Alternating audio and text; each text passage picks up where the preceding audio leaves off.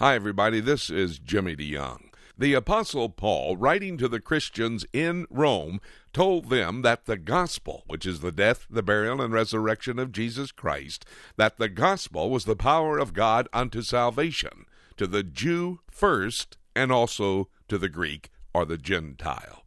Well, I explain the whys and hows of sharing the gospel of Jesus Christ to the Jew first. The Jewish Messiah has come to his chosen people, the Jewish people. And you need to understand the command, the contradiction, the compassion, the covenants, and the conflict that will surround the Jewish people and getting the gospel message to them.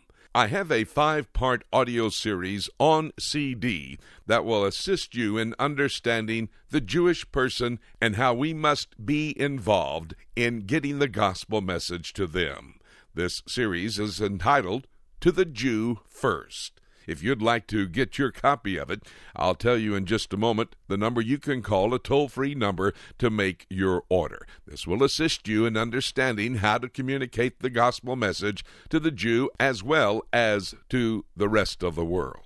I'll give you that toll-free number to call in just a moment. But before I do that, let's take a moment and listen to the first in the series of To the Jew First. This is entitled, The Command. We'll be back in a moment after you listen to this portion of the message, and I'll tell you how you can get your own copy of the entire 5-hour audio series on CD.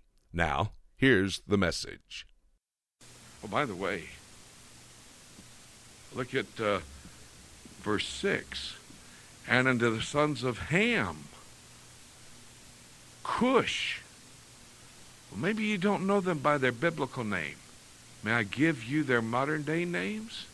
Oh, I didn't do that with Japheth, did I? Magog? Well, that's Russia and the Ukraine. Meshech, Tubal, Gomer, Togarmah? Well, I was just recently in Turkey doing some television for Day of Discovery. Picked up an ancient Turkish map. You know what?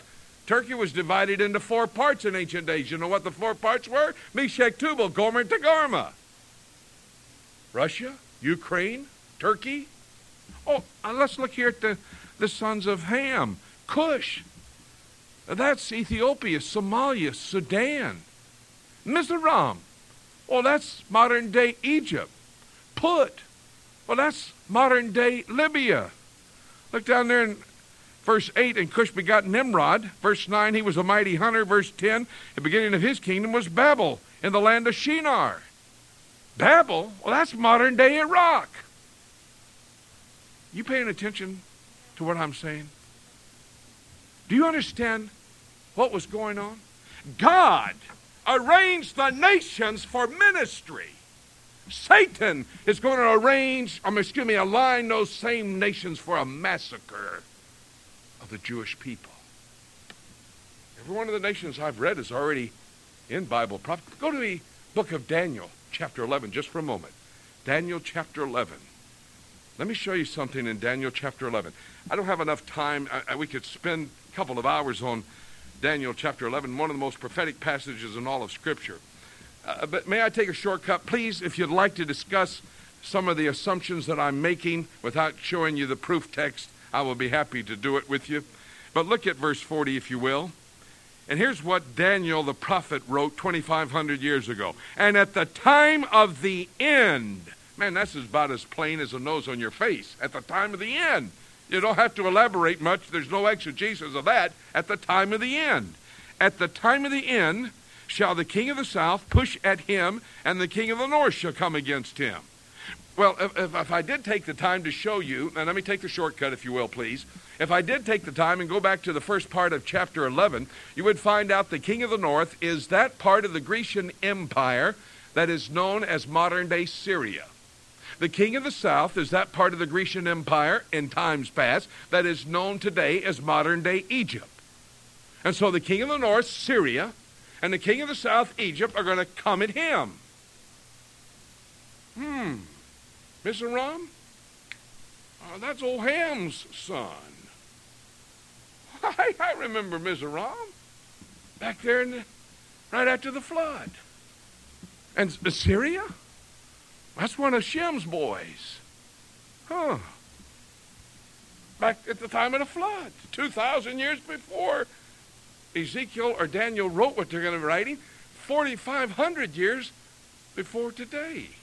He's writing about this stuff in the book of Genesis. Him, oh, by the way, I'm taking a shortcut. Please allow me.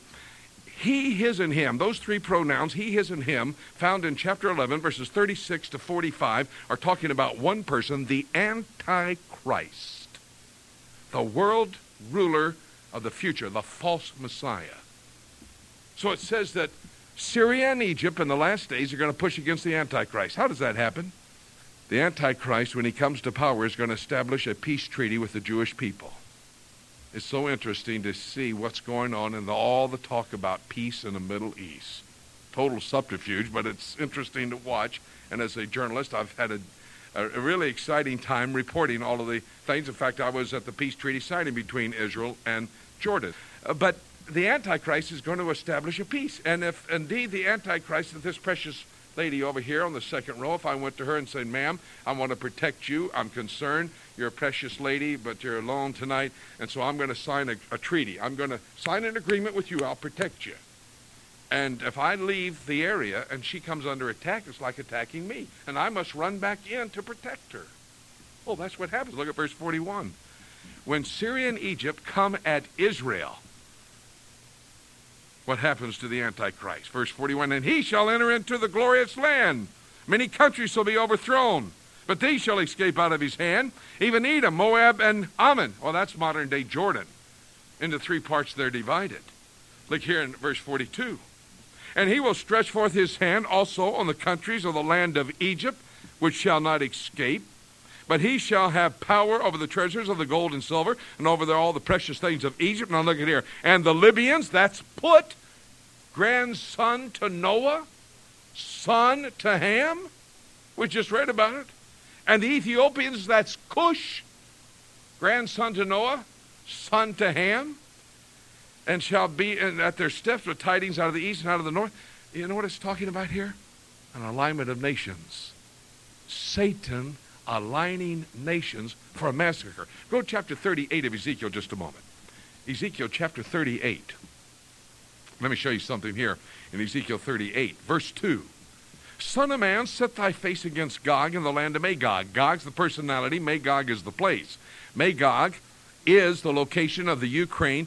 You see, there's a hermeneutical principle when you study Bible prophecy, and in particular biblical geography. That hermeneutical principle is this: who was the author writing about when he wrote the book?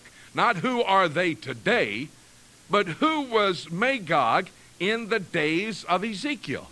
Well, that's the geographical location of the Ukraine and Russia. I'm not sure if you know this, but the Ukraine actually was the fatherland for Russia. An ancient Ukrainian king sent his son, the crown prince, over to establish Russia. They don't talk about that much today. They're too proud to talk about that. But so Magog is the Ukraine and Russia. And then you're talking about the others. Look what he says here in verse 2. Son of man, set thy face against Gog, the personality, in the land of Magog, the place, that is Ukraine and Russia. Chief prince of Meshech and Tubal.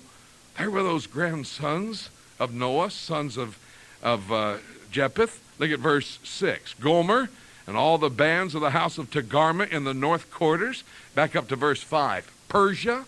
You know what Persia, until 1935, it was known as Persia. You know what they became in 1935? They became three countries: Afghanistan, Pakistan, and Iran. And then Ethiopia. I just told you, Cush. Ethiopia, Sudan, and Somalia. And then look here, Libya, modern-day Libya, Colonel Gaddafi. Are you paying attention to what I'm saying, folks? I have just mentioned all the major players who are enemies of Israel. At their northeastern border, the Syrians. The Syrians, who have for 40 years controlled all of Lebanon and supposedly pulled their troops out, some 40,000. Oh, but maybe you didn't hear this. See, as a journalist, maybe you didn't hear my report. Over those years of controlling Lebanon, 500,000 Syrian people moved into Lebanon. The 40,000 troops are out, but the 500,000 remain, and among them, all intelligence agencies report at least 10,000 secret Syrian agents still in the land, controlling. And now Syria, with weapons they bought from Vladimir Putin of Russia, rockets capable of hitting every single spot in Israel with a death blow. Syria? Egypt. Egypt. It's like the elephant getting his nose under the edge of the tent so he can tear the tent down. The Prime Minister of Israel is making a deal with Egypt to let them come into the Gaza Strip and be the people in charge of security. Hello? That's like putting a fox in charge of the chicken coop. How ridiculous. I don't understand it. Don't ask me. If we have Q&A, don't ask me why Prime Minister Ariel Sharon does what he does. I do not know. That's the answer already. Except for the fact he's preparing the stage for Bible prophecy to be fulfilled. The Egyptians, the most populated Arab nation in the world, over 88 million people, growing by 1 million every 8 months. And Hosni Mubarak, who's the president of Egypt, about to be overthrown by Islamic radical fundamentalists who want to destroy the Jewish state. Turkey? Tayyip Erdogan just made a historic visit to meet with Prime Minister Sharon in Israel. He's a radical Islamist. He used to be the mayor of Istanbul. He was taken out of office by the Turkish military, who were the custodians of the Turkish society, because he was a radical Muslim. And so he got out, he formed a political party. That political party ran for office. They were elected. They had the major party, so they are controlling the government of Turkey. He wasn't able to be prime minister, so they changed the constitution. So Tayyip Erdogan, a radical Muslim who wants to kill Jews, can come to power. Colonel Gaddafi of Libya? Do I need to say anything about him? Sudan, where Osama bin Laden trained all of his men? Somalia, Black Hawk Down? I mean, you say, Jimmy, you're getting a little political. No, I've read the scenario found in God's Word for the last days, and I'm just applying current events that are happening in these nations. Russia, Vladimir Putin has become the most powerful leader since the fall of the former Soviet Union, has moved everything into position to take a hard grip on his people. Unbelievable. And he has become the sugar daddy for every Islamic group that wants to destroy the Jews now in the land. Thank you for taking a moment to listen to this first part of a new 5-hour audio series on CD entitled To the Jew First. We would love for you to have your own copy. I explain the whys and hows of sharing the gospel of Jesus Christ to the Jewish people. I talk about the Jewish Messiah, and I relate how God wants us to be involved in communicating the gospel to His chosen people. This series is entitled To the Jew First. We want you to have your copy. Call this number, 877-674-3298.